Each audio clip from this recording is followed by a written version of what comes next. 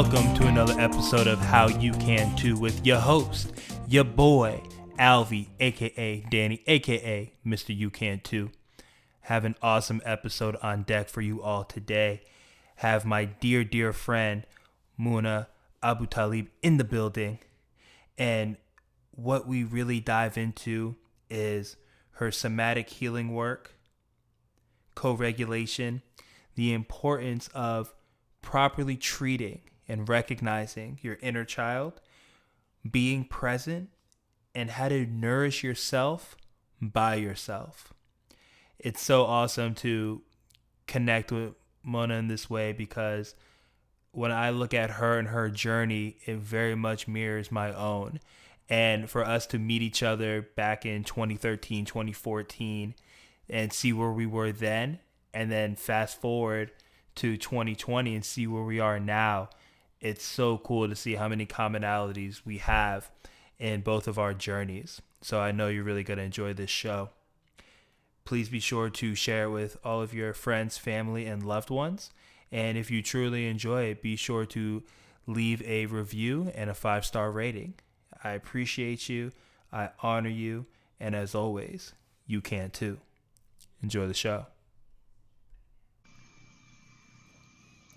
Welcome to the show, everybody. I have a dear friend in the building today, Miss Mona Abu Talib, who does somatic healing work and a host of so many other things. And what I love most about Mona is that she is such a authentic, deep, and amazing person. It's so funny that Mona and I go back, I guess, what would it be? Maybe 2013, 2014 or so? Somewhere around there? Yeah, gosh, I don't even remember when Blakely's first birthday celebration started, but yeah. Shout out to the September Fest. Yes. And, we met, back then, 2013, 2014-ish, and it's been really cool to see where we were then. And how I was telling you earlier, how amazing it's been to see both of us really embark on our personal growth journeys, which seems like around the same time. Yeah. And every time we get together and we speak, I always get so much for it. And I know that the listeners are going to get so much from our conversation today. Thank you for jumping on the show. Oh my gosh, thank you for having me. It's such a pleasure. And I feel exactly the same way. Like every time, it's so interesting. I just loved connecting with you back then when we were like very different people. For sure. And to still love and really appreciate the connection now and to gain so much from like the mirroring and the commonalities and the depth that you go into as well just is really nourishing. So thank you so much. I received that, and thank you. And it's so cool because I've been watching your journey. I feel like we reconnected a lot, especially this last year, I would say, maybe year and a half. Yeah. And I know before you came from the corporate world, and now you're developing your own practice, working with different people. I would love to hear how that transition came about and the learning lessons in between. Oh man. Okay. It's been quite the journey. Yeah, I was working in corporate. I was working at a biotech in the Bay Area. It was basically the Google of biotechs. And I was, for all intents and purposes, climbing the ladder and really doing well, getting great visibility from C-level people. And, I was 27 at the time. So I was the youngest person on the team to be involved in like some really serious projects that were changing the organization. And what happened was I had moved to the Bay a couple of years earlier, and I was just feeling like I didn't really have my community there. It was so hard connecting with people there. And I think I didn't realize it at the time, but I was given that space of not being so involved in other relationships so that I could connect with myself. But obviously, I didn't know that was what was happening at the time, and I just felt incredibly lonely. I found myself, changing myself, hiding certain parts or intensifying certain parts so that I could connect with people and I could have relationships out there. And in the process, I just kind of lost who I was. So this is all, I'm doing so great in my career, but my personal life, this is what's going on. And I was still, drinking, kind of the way that we used to drink, that like kind of like party drinking. Of course. So I was still drinking like that. I was actually a gym rat at this time. I was at the gym 6 days a week and like was super focused on my calorie intake and all that kind of stuff. But I just felt so empty. And, I say that now reflecting back, I don't think I had the awareness to even recognize that that's what it was at the time. Right. And so I had a couple of trips planned that winter. I was going to Egypt, which is where my family is from. And I hadn't been there in a while. And the last time I was there was I just felt like so myself, Wow. And so I was really excited to go back and like be able to reclaim myself. And I ended up going and I cried every single day. I was just so far removed from who I was. And luckily, a couple of weeks later, I had a trip planned with my friend Faven, who I went to AU with. And she was studying abroad in China. We met up in Bali. Nice. Yeah. And when we were together, she offered this book to me. It's called The Untethered Soul. And that just kind of started me on my journey. It basically became my Bible, and I came home from Bali and said, okay, I'm changing. I'm, all of these things about my life. I'm going to make sure I don't put any things that are toxic into my body anymore. So I decided to stop drinking. I was really good about my health. I actually went and gifted myself an Ayurveda weekend workshop thing. Yeah. So I learned about Ayurveda, which helped me to kind of develop a lifestyle. That's basically what Ayurveda is. It's not just food that you eat that support your body, but it's also the kind of movement you're doing, when you're doing it, when you're waking up, when you're going to sleep. And I started integrating meditation into my life, and that's kind of like where I was. I was in a pretty good place with all of it. Then I got into a relationship, and it was not the healthiest relationship. And I'm so appreciative for it. I learned so much in that relationship. I mean, I completely lost myself, and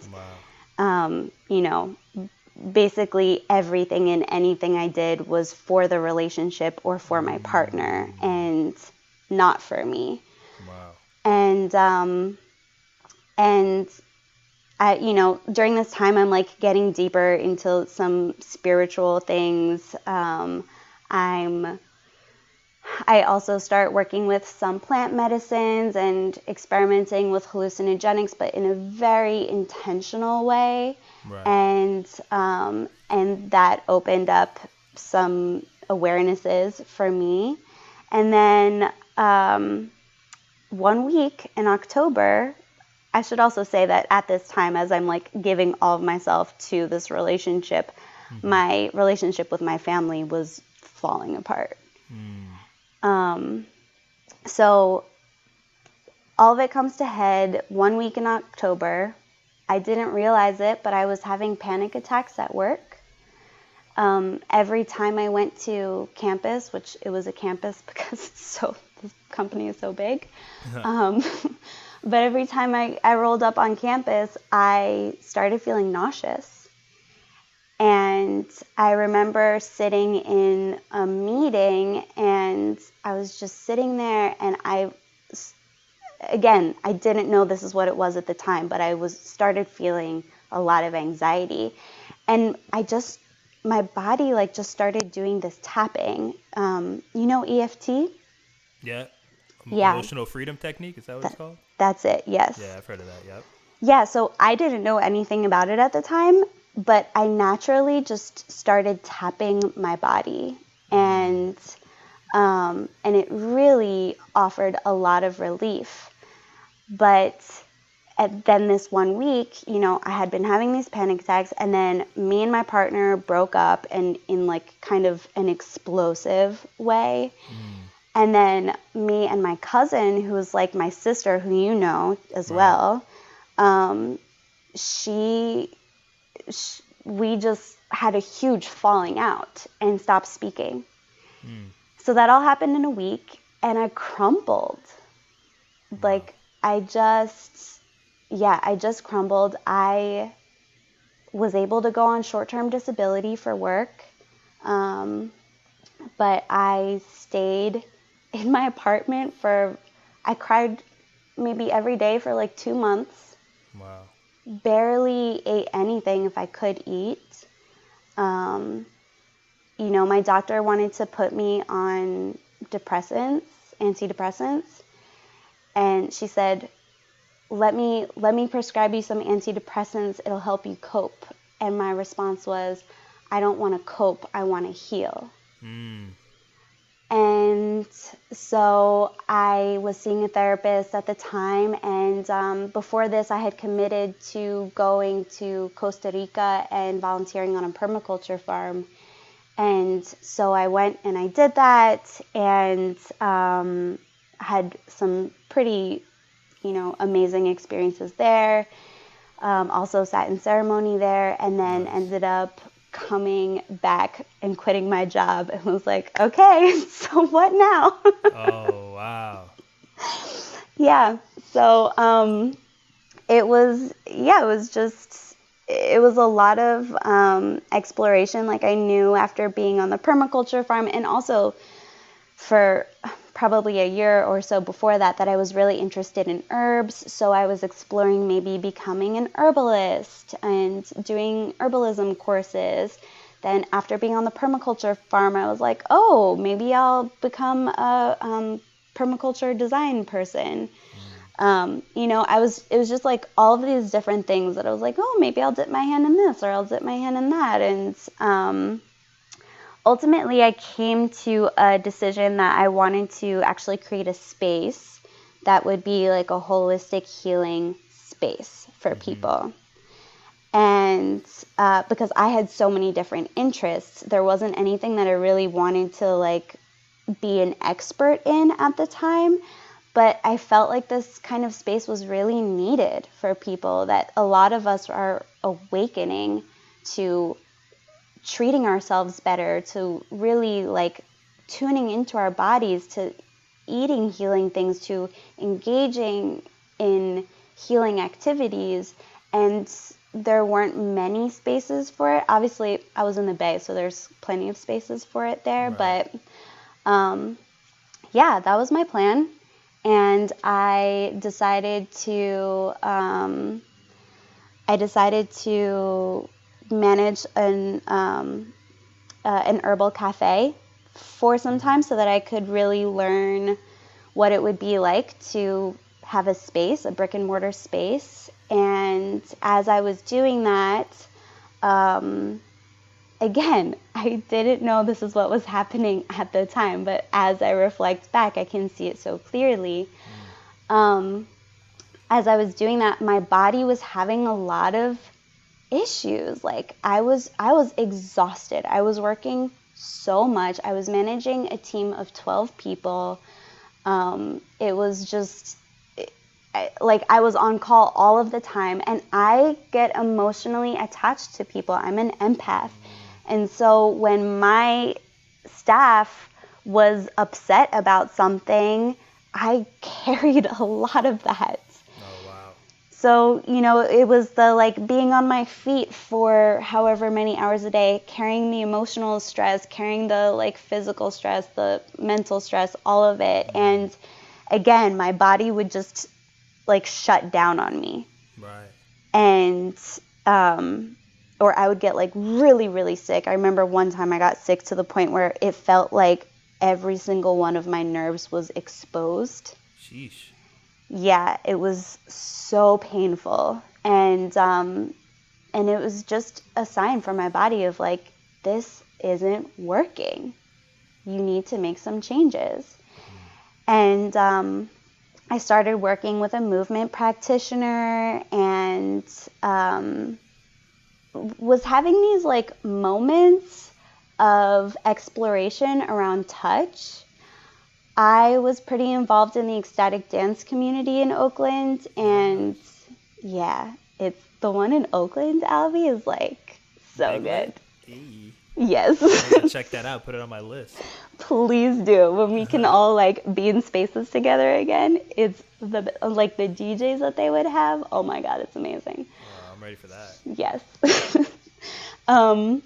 But I was really involved in that community, and what they do in ecstatic dance is a lot of contact dance with strangers. And that was one of my edges. I was like, I'm not really comfortable with touching someone in what feels like a very intimate way, even though we're not touching like, intimate parts. Right. But it's an intimate way with like a complete stranger. And so I started getting curious about it. And then I was working with this movement practitioner, and he and I had a romantic connection, and we did this like practice of exploring through touch, and that like really, again, like blew my mind open, and I got so curious, and I noticed a lot of my edges through it, and I wanted to dive in deeper. And so there were all these things happening. I decided to move to the East Coast and was driving cross country, and all of these things along the way kept coming up about touch. And then I'm here in North Carolina, and I'm doing my work at the time, which was holistic business consulting. And I'm sitting in meditation one day, because while I liked the work, it felt like a mix of what I had done of project planning and strategy planning, as well as working with people who are doing work that I really care about. It wasn't nourishing. It wasn't fulfilling at all. And I was feeling exhausted. I was dreading my calls with clients. And I was sitting in a meditation one day, and these words just kept coming to me: soul touch, soul touch, soul touch. And I was like, okay. So the next morning, I Googled soul touch. I found this somatic therapy program called Transformative Touch. The class was starting in 2 weeks. Stop. Yeah.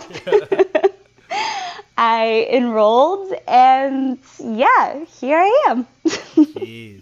That's amazing. I mean, that's an incredible story, and I'm feeling really grateful, because I'd never heard it sequentially in its entirety like that. It's like, we'd catch up, I hear a part of it, then we'd like catch up again, and then I'd hear that part of it. And to actually hear how you've went through this journey of being in a place where what I make up is, that quote unquote American dream. It's like you're in this corporate environment, you're climbing the corporate ladder, you're having exposure to the C-level executives who are within the corporation, Mm-hmm. and and at the same time, your personal life is nowhere near where you wanted it to be or where it gets to be, whether it's with personal relationships, whether it's like emotional health, right? Things like Yeah. that. Even though you were going to the gym 6 days a week, and most people think like, hey, like I'm super healthy. I go to the gym 6 days a week. Mm-hmm. Yet over time, especially once you got back to Egypt, you realize like, what am I doing? Like this isn't it. It's like you go back to this place that's home for you, and you have all of these feelings of like, what is it that I'm doing? And you meet up with your friend, she puts you on the book Untethered Soul, and then from there it's like, okay, the journey's begun, whether you realized it in the moment or not. Yep. And it's just so interesting. It's like you go to these places, you come back to work, you know, you get to Costa Rica and you work on the permaculture farm, and you see how that really fills your cup. You see what that's all about. And eventually, you go back and you realize you're having all these types of these physical ailments, right? Like all these Mm-hmm. somatic feelings that things aren't going the way that they're supposed to. And you can't quite put your finger on it because it's not something that you were taught. It's not something that I think any of us are taught Yep. growing up, what that type of stress, depression, anxiety, all of that feels like. Mm-hmm. And then to have, to have a doctor want to put you on antidepressants, it's, another example of Western medicine doing Western medicine type of things, Yep. which I would say doesn't work for everybody, if I'm putting it lightly. And it's just so fascinating that even when you start to explore yourself, right, you start to peel back the layers and you're like, okay, I'm into the herbs, may want to be an herbalist, jump into the herbal cafe, and then it's like, okay, that's kind of somewhere in the arena of the type of work I may be interested in. Yet the day-to-day task of managing 12 people, feeling all of their emotions, having to constantly be on call, it's that same type of anxiety Mm-hmm. coming up. Yeah. And then you fast forward and then you get to North Carolina, and you're doing, your own consulting business, working with holistic companies that are doing things that you find valuable and necessary and needed. Mm-hmm. Yet over time you realize like, hey, this isn't it either. Mm-hmm. And slowly but surely, sitting with yourself, being in meditation, coming across just soul tap, just jumping into your mind, body, spirit Yep. over and over again. You look up and then boom, 2 weeks later we have this class going on. Yep. You jump into it, and it makes me laugh for a couple different reasons. Mm. One, it's like, man, the journey is always so nuanced Yep. and profound. Always. It's like, I look at myself, and we're roughly the same age. I'm 31, gonna be 32 next month. And I look at my journey from like 27, or maybe a little less, say like 25 until now, and it's 7 years, but it feels like 70 Yep. I know, because right? all the ups and the downs, and thinking that I understand exactly what it is I want to do, and then I start doing that thing, but then I still feel like something's missing.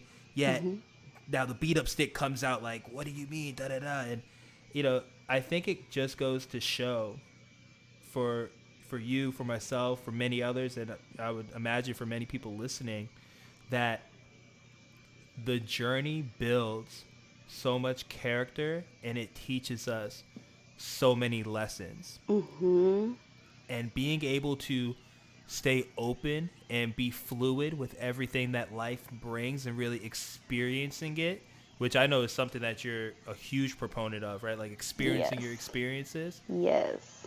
That really opens up the door, in my opinion, to let us continually evolve into our best self. Because to me, it is a constant evolution. Absolutely. Well, I'm Yeah. looking at each one of those experiences, even the hard ones, as opportunities. You know, I was talking to someone earlier today, and they were saying, you know, the times that I've been hurt or have hurt.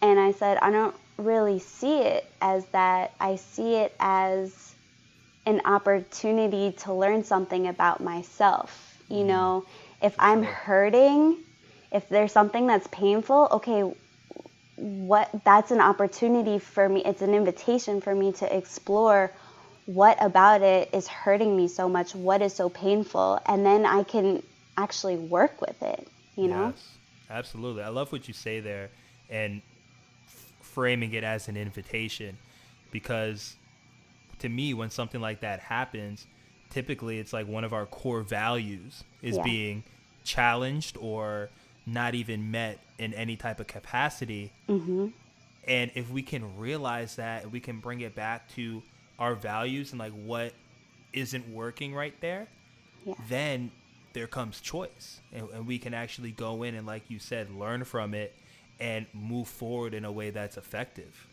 Absolutely. Yeah. Oh, that's amazing. That's amazing. So I know now you're in this space where you are, one of the things that you're doing is somatic therapy and somatic healing work with people. And in my estimation, that's something that's heavily needed, yet not many people know much about it. How Right. would you describe that type of work? I would say that somatic therapy is body-led therapy. You know, when you go and sit down with a therapist, you're talking about your emotions, things that are on your mind and stuff. When you go and see a somatic therapist, we drop into your body and see what your body has to say, because it's really interesting. Our bodies are very wise, and they hold all of our lived experiences, but they also don't have a negativity bias like our minds. Oh, wow, that's fascinating. Go deep. So you know, there's a lot of science around this, but our minds have a bias towards the negative, and it has to do with our brains when, you know, when we were evolving, going way back, was we basically we had to be cautious of everything around us because it could potentially threaten our lives. And so we were always looking out for something that could hurt us or kill us or something. For sure. It's all about survival. Exactly. And so that's where the negativity bias comes from. And that's why it's so strong, is because it's been with us since we as humans evolved. And our bodies, they don't have that negativity bias. They're actually really compassionate. And it's so interesting when I'm working with clients and I can tell when they're in their bodies and when their mind has come to play, because their bodies usually say something to them that is like very tender, and my clients are in complete shock and just maybe start laughing, you know, that their bodies have something so nice to say to themselves, and they'll oftentimes like judge it, you know, and I'm like, oh, okay, the mind's coming in here, let's figure out how we can bring you back into the body and come a little deeper into your body. But it's, yeah, our bodies just, and they just know everything. And I mean, like I told you, in my life, so much that I didn't know was going on manifested through my body. I didn't know that I was stressed out, that this life path that I was on of the corporate world wasn't working for me. I mean, to a degree I knew, because the values were so far from what my personal values were. But, you know, like you said, like I was on the path. I was doing what my grandparents wanted me to do. Right, of course. Yeah, Of course. and so, but my body was telling me like, hey, this isn't working for you anymore, and I'm going to try to get your attention. And when the body tries to get our attention in many different ways, and most times it's very subtle, but it gets to the point where, you know, we just can't do it anymore, that our bodies up it, you know, they take it up to the level where we'll finally be able to hear what's going on. And most of the times it's something super intense. And this is where people get sick and they have chronic illnesses. And, you know, a lot of people who have digestive issues, it's because of the stress. It's because of them constantly being, having their radar on, trying to see what threat is coming at them next. And it messes with their digestive system. And, you know, I could go into the science of it, of like the nervous system and the vagus nerve and everything. But I won't go that deep. But that's what happens is our bodies they've been telling us, you know, if we're talking about the digestive system, if you're not having regular bowel movements, that's a sign from your body, hey, this isn't normal, we need to change something. Yes. If you start having issues, like I was having serious digestive issues where I was doubled over in pain. Jeez. And felt like I had an ulcer in my stomach, and got an endoscopy. They couldn't find anything wrong with me. Wow. And I just, like, I couldn't figure out what it was, but it was my body telling me, like, this isn't working for you. You're not even doing a good job of surviving right now, let alone thriving, okay? Right. And it's fascinating what you say, because it's so true, where our bodies are constantly sending us messages and signals, yet because we're not aware of it, we don't feel it, and we don't even understand that there's something wrong that might be happening. Yeah. And a second point too is that we try to take all of these, you know, different medications and things, over-the-counter supplements, to combat it, right? Combat these systems. And at the end of the day, we don't have gastric issues because we don't have enough Pepto-Bismol in our diet, or because we don't have enough, Peptid AC or whatever. You know, I'm out the loop, so I don't know what the new hot, heartburn and different medications are. Yeah. But it's like, I make up that we've been conditioned to try to cover up whatever symptom that we have, which by the time we actually realize it, are major symptoms. Whereas if we were in touch with our body in the way that you're describing it, and we had that level of awareness, well, then we could easily pivot and make a change that is going to allow us to thrive. Yep. Right? And that's all the body wants from us. It just wants us to be present with the messages that it's giving us. And the body has so much to tell you of how you can work with it. I love that. Would you mind sharing a couple of different ways that myself and the listeners can better listen to our bodies? Yeah.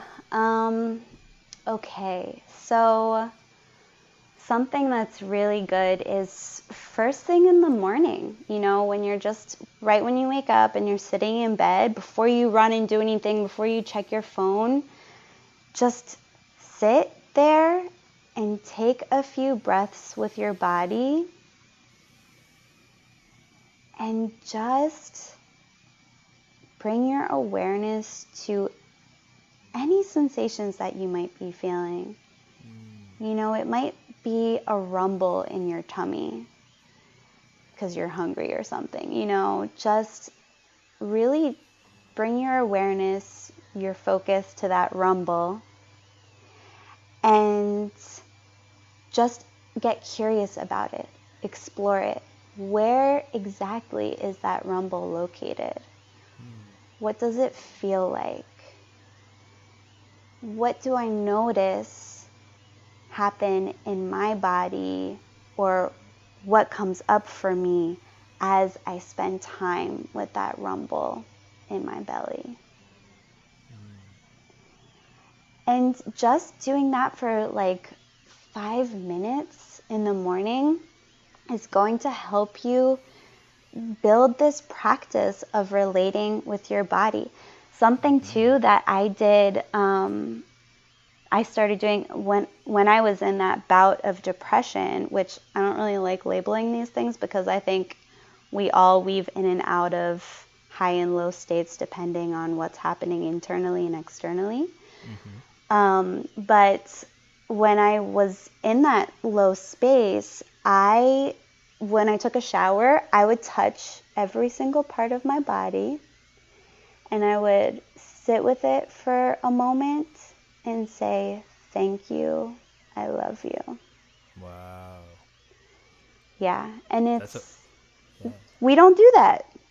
No, not at all. I feel like that would be that's a powerful gratitude practice.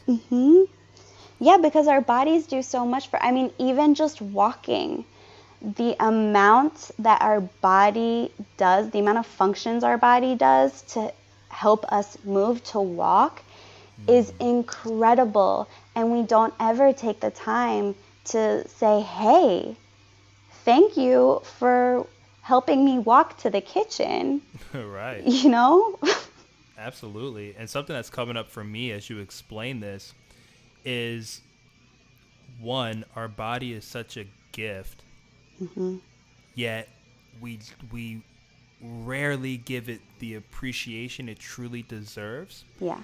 And in my line of work, and especially very early on when I was doing a lot more sports performance training and personal training, a lot of my clients were coming to me not because they love their body, but because of the absolute, and in some cases, like, hate of their body and thinking that it's not worthy and it's not good enough. And I can see how such a disconnection can happen when we're not thinking, and not even just thinking, but actively acknowledging how much our body does for us day in and day out. Absolutely. Well, and we're just not taught that. We're actually taught to ignore our body's sensations and the signals from our bodies. You know, like when you're younger and you're hungry and your parents are like, no, it's not time to eat yet. That's like the, you know, one of the earliest examples of you being taught not to trust your body. And it's something, again, something I could get deep into, but like capitalism does not want us to be in relationship with our bodies. Because if we were, we wouldn't be feeding all of these industries that are feeding capitalism. Yes. Wow. If we were in tune with our bodies, we would all be coming back to the earth. We would all be growing our own food. We'd be in relationship with each other, with the plants, with the animals in a whole different way. Absolutely. Absolutely. What's coming up for me is how much capitalism has people externalize and think about all the things that they quote unquote need in order to be worthy, whether it's this piece of clothing, it's this car, it's this house, it's this weight number, right? Yep. Like, you know what I'm saying? Or, hey, if you don't feel well, it's like, hey, eat this comforting food. Or, hey, it's a celebration, we're celebrating a birthday, eat this same shitty food, you know what I'm saying, that you use to try to comfort yourself, but we'll use it for celebration now. Yep. And yeah, that's such a great point of how capitalism really does not want us really acknowledging and coming back to our own bodies for our own needs. Yeah, and we're really trained to go outside of ourselves, and that's actually something that, like I was mentioning to you earlier, that I feel really passionate about in terms of co-regulation. So co-regulation basically is when you maybe your nervous system is a little tender, like maybe you're a little anxious or something, but you're in the physical company of another person whose nervous system is a little more at ease. What happens is your nervous systems naturally begin to support each other and sync up. And so you find yourself moving out of that place of anxiety and into more of a place of ease. And, you know, it's, while co-regulation is great, and I don't at all think that we as human beings were meant to be completely independent. I think we're meant to be interdependent. What there has been a lack around co-regulation within yourself, like not looking outside of yourself for something to nourish you. You know, like when we were talking about the inner child earlier, you know, my child, like when I was younger, I was taught that, and we all are, like, you know, your parents give you, and this is part of the normal growth process of, like, you move from depending on your parents to nourish you, to support you, and then what's supposed to happen is you're supposed to move into this place of finding more of an independence. That typically doesn't happen as much anymore, especially with capitalism, because we're taught that, okay, maybe we're not getting that support from our parents anymore, but we're getting it from this TV show, or we're getting it from that friend, or we're getting it from this food, or, you know, that's what we're taught as a way, as a form to nourish ourselves.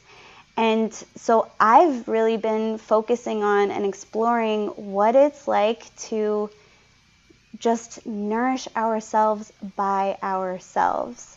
And I think that's what the pandemic has created a beautiful pathway for us to do, is just really spend time with ourselves and say, okay, like, I'm feeling, you know, the other day I was feeling really vulnerable, and I just kind of, my initial thought was, I want somebody to vent to. I want somebody to participate in this experience with me, and I want them to make me feel better. And I said, hold on a minute. Let's explore ways that I can do that for myself. And I just took a couple of moments, sat with myself, and something that is super helpful and supportive for me is sitting in the shower.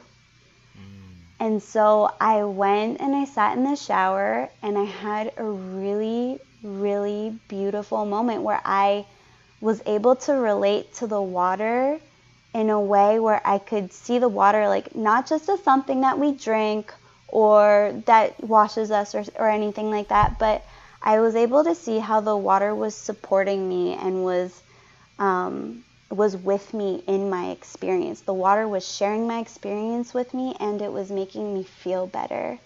And it was actually supporting me in being able to find ways to nourish myself and not go outside of myself to different people or to a TV show or to food or something.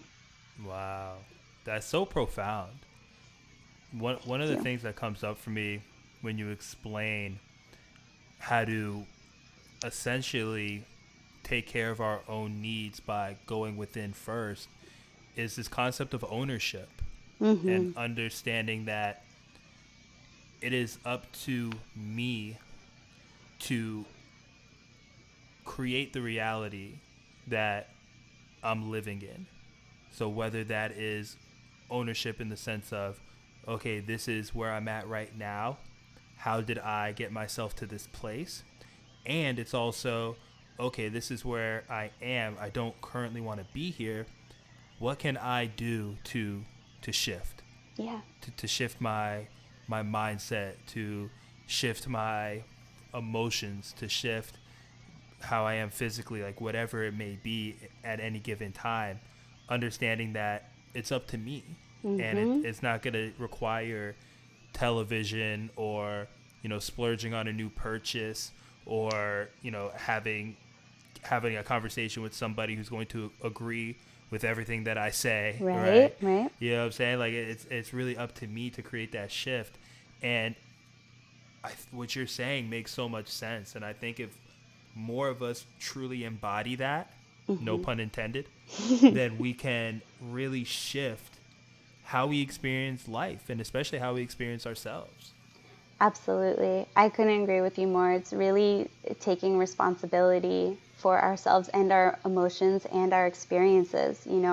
Just because you said something that made me upset or sad or something doesn't mean that it's your responsibility to make me feel better. Yes. That's my responsibility because only I know what I need to make myself feel better. And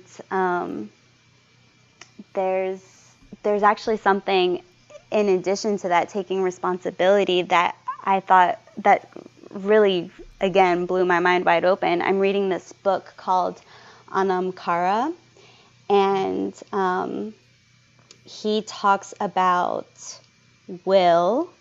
And I had just been sitting at my altar. I have a pretty deep spiritual practice, and so I was sitting at my altar probably a couple of nights before that, asking for support around my will to do certain things.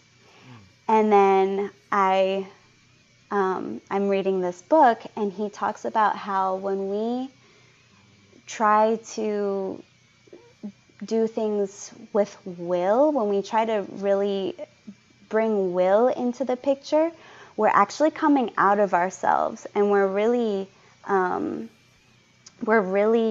yeah, we're really making ourselves kind of the subject, or I'm sorry, making ourselves the object. Okay. And um, if instead we can focus on being mindful, then we are one with ourselves. We're in our bodies. We're really practicing taking care of ourselves and being in relationship with the many different facets of our bodies, of our soul, all of it. And I just thought that was so striking because it does. I do have a hard time with will. When I say like, oh, I'm gonna will myself to do this, versus when I bring it to mindfulness and I just again like pause and take a moment with myself and say,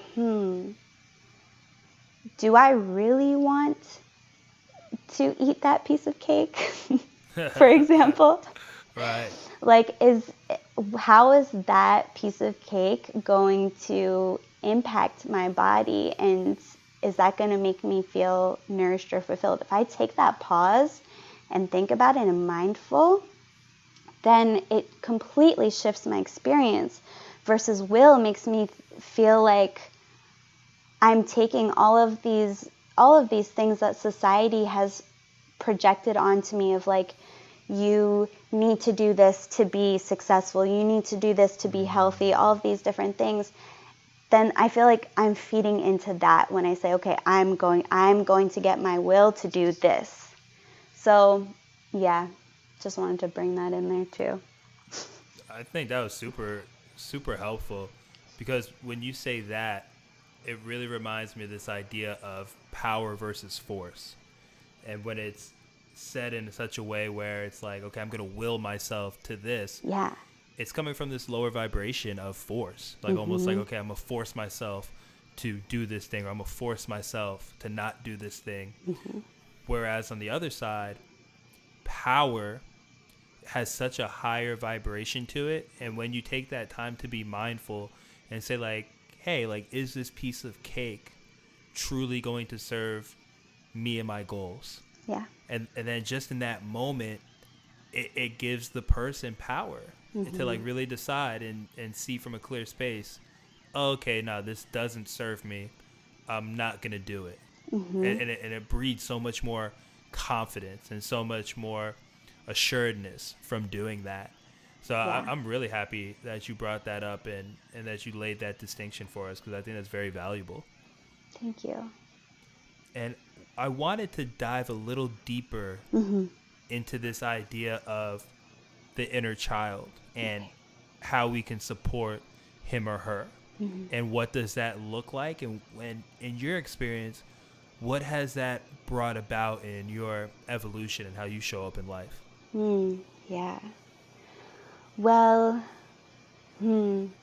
It's it's really interesting. I do have to say that when I first came across this idea of reparenting my inner child, I started reflecting on my experiences as a child and, some of the patterns that have come based on the way that I grew up. And I started feeling a lot of resentment, honestly, for my childhood and for my situation and towards my parents and my family. And so it took a lot of time to really move out of that and come to a place of having a lot of compassion for my family and knowing that my parent, not just knowing in my head, but having an embodied knowing that my parents did the absolute best they could under the circumstances that they were given. Yes. And so that was a big shift for me to be able to like come to a healthy way of being able to relate with my inner child and reparent. Because if I'm coming at it from a I'm going to do better than my parents did place, then that's not going to serve me at all. That's So, real. yeah. So that is one significant piece, but what I've started to do is I notice when I'm experiencing some kind of more childlike symptoms, like when I'm feeling like I want to throw a tantrum, or when I'm just I just feel like, wow, this feels like a young part of me. And I I just kind of began to tune into those different pieces and started, instead of pushing it away of like, oh, I'm not going to throw this tantrum right now, or I'm not going to let myself feel this sadness right now. A lot of times it was kind of like abandonment things, why isn't this person giving me attention right now? Why aren't they caring for me the way that I want them to right now?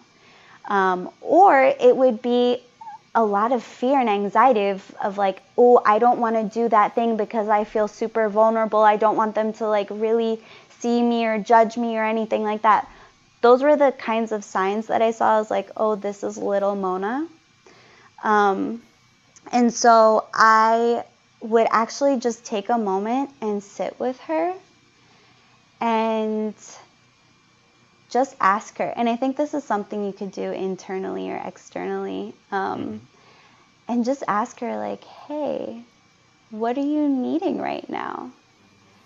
And sometimes she just needed to express her emotions and needed to be heard. So sometimes I would just like start writing in my journal like 5-year-old little Mona, and just write all of these things that I was feeling, that I wanted to say, that I wanted to be heard saying, or I would say them out loud and just be with that and just spend time and then say, okay, is there anything I can do for you? And I would see if there was anything that felt like I needed to do.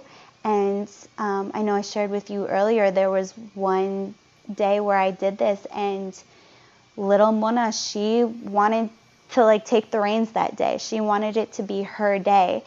And I actually pretended like I was holding the hand of my inner child and walked through the woods. She wanted to go into the woods, so we went into the woods that day, and we were playing around and like jumping on the trees and stuff like that, you know, like really just calling in and tuning into that child within me and letting her be a part of the experience. And it's really, gosh, it's such a great outlet. Like, it's just, you know, a lot of times when we were kids and we wanted to throw a tantrum, our parents were like, no, this is not the time for that. Or, you know, if we had a feeling or something, like we were told that we couldn't feel that then or something, you know? And again, no shame on our parents. They were doing the absolute best they could considering their circumstances. Right. And at the same time, that's still in there, you know, and it still participates in a lot of our relationships. So, yeah, so that's kind of just like how I started doing it. I also, the other part of it, like, yes, you need to give the inner child their space to express themselves. Of course, making sure that it's a safe space. So, you know, not running through the streets, throwing tantrums and like throwing food at random people on the streets. But like, you know, in your home, in a safe space, maybe even with your therapist, allowing that inner child to come out. But the other piece of it too is making sure that you're doing everything you can to make sure that that inner child feels safe, feels like you can take care of them. So that means that you have to take exceptional care of yourself. Yes. So that means like you really got to step it up. Your inner child, this is one thing that I've learned from my inner child, is she needs evidence that I can take care of her. She doesn't just want to hear, hey, I can take care of you. She needs me to show up and act in a way where she feels taken care of. I love that. I love that. And this whole exploration of the inner child, to me, sounds like an incredible example of full self-expression. I feel like that inner child that you're speaking of is a very prevalent part of every single person's life, yet for most people it's something that they shut down or they don't even allow to express themselves. Yeah, why would they? They've been taught not to. Right. And I think that leads to like this broader point of like, man, I would love everyone listening to really check in and see how much of the way that you show up is based off of things that you were conditioned to do or conditioned to think. Yet understanding that, well, maybe there's something else that's more effective, or maybe there's something out there that would better complete the puzzle or round me out as a human being, because so much of how a person shows up is based off of their conditioning their whole life. Yeah, their conditioning and any traumas, you know? Yes. There's a lot of ways that we act, especially in relationships and especially in relationships with ourselves, that is rooted in trauma. Absolutely. Especially when you talk about, you know, the somatic approach and understanding how much trauma stays in the body for such a long time, especially when it's not paid attention to, or it's never been worked with or spoken about, or, you know, hasn't been worked on actively. Exactly. And that's it. Like, that is what somatic therapy is that by entering through the body, you get to go into the places where the body feels safe, where the body feels like, okay, yes, maybe I've experienced trauma, maybe it's been significant trauma, but this space feels safe to me. We can enter here. And what usually happens is just by bringing your awareness there and exploring the different sensations and the different relationships within your body, you're able to have a sense of release and relief. And it's not necessarily that, this is something that's super important when it comes to my work, is it's not that you need to understand why, what, how, when, where, you know, because we don't need to attach to more stories. We're already attached to enough stories. For sure. Yes. It's just a matter of being present with the sensations. And that's all the body wants. It doesn't want you to create anything with it. It just wants you to be present. And when you can be present, you'll experience this sense of relief. Always comes back to presence. Yes. I love that. Yeah. I love that.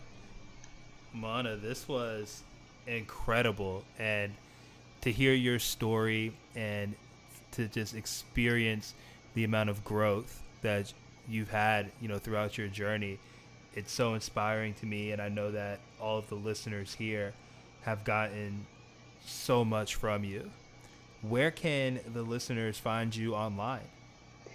So you can find me on Instagram at awaken.w.intent, and all of the things for all of the different ways of connecting are through the link in my bio. And and I've got like tons of new things coming, so excited to share that at some point. And yeah, thank you so much, Albie. It's been such a pleasure. I really just love, gosh, there are so many pieces that I'm like, can we deep dive into this? We're gonna. It's funny. It's like as you were talking, I'm like, damn, like Mona needs to have her own podcast. She can go deep. And I don't know if that's one of your projects that you have coming up, but your story is incredible. And within your story, it's like each chapter has so much to dive into. That's the healing journey, though, right? Like, For sure. Like you said, the last 7 years feel like 70, and the first 25 felt like they went in a breeze. So nice. Yeah, I feel you. That's amazing. And we'll definitely have a part 2 in the very near future. That's for sure. Awesome. Thank you so much for having me, and thank you for bringing this really beautiful medicine to so many people. I know that your listeners need it, and I know so many other people who do as well. Mona, likewise, and thank you so much, because I believe that it's people like us who are really going to change this world, and it starts with ourselves. So I'm so happy that we're both doing the work personally and then creating the space to have others do it as well. Snapping my fingers, yes. Ow. It's been a pleasure. You're the best. Enjoy the rest of your day, the rest of your year, and I can't wait to see everything that you cook up in the near future. You too, dear. Thank you. My pleasure.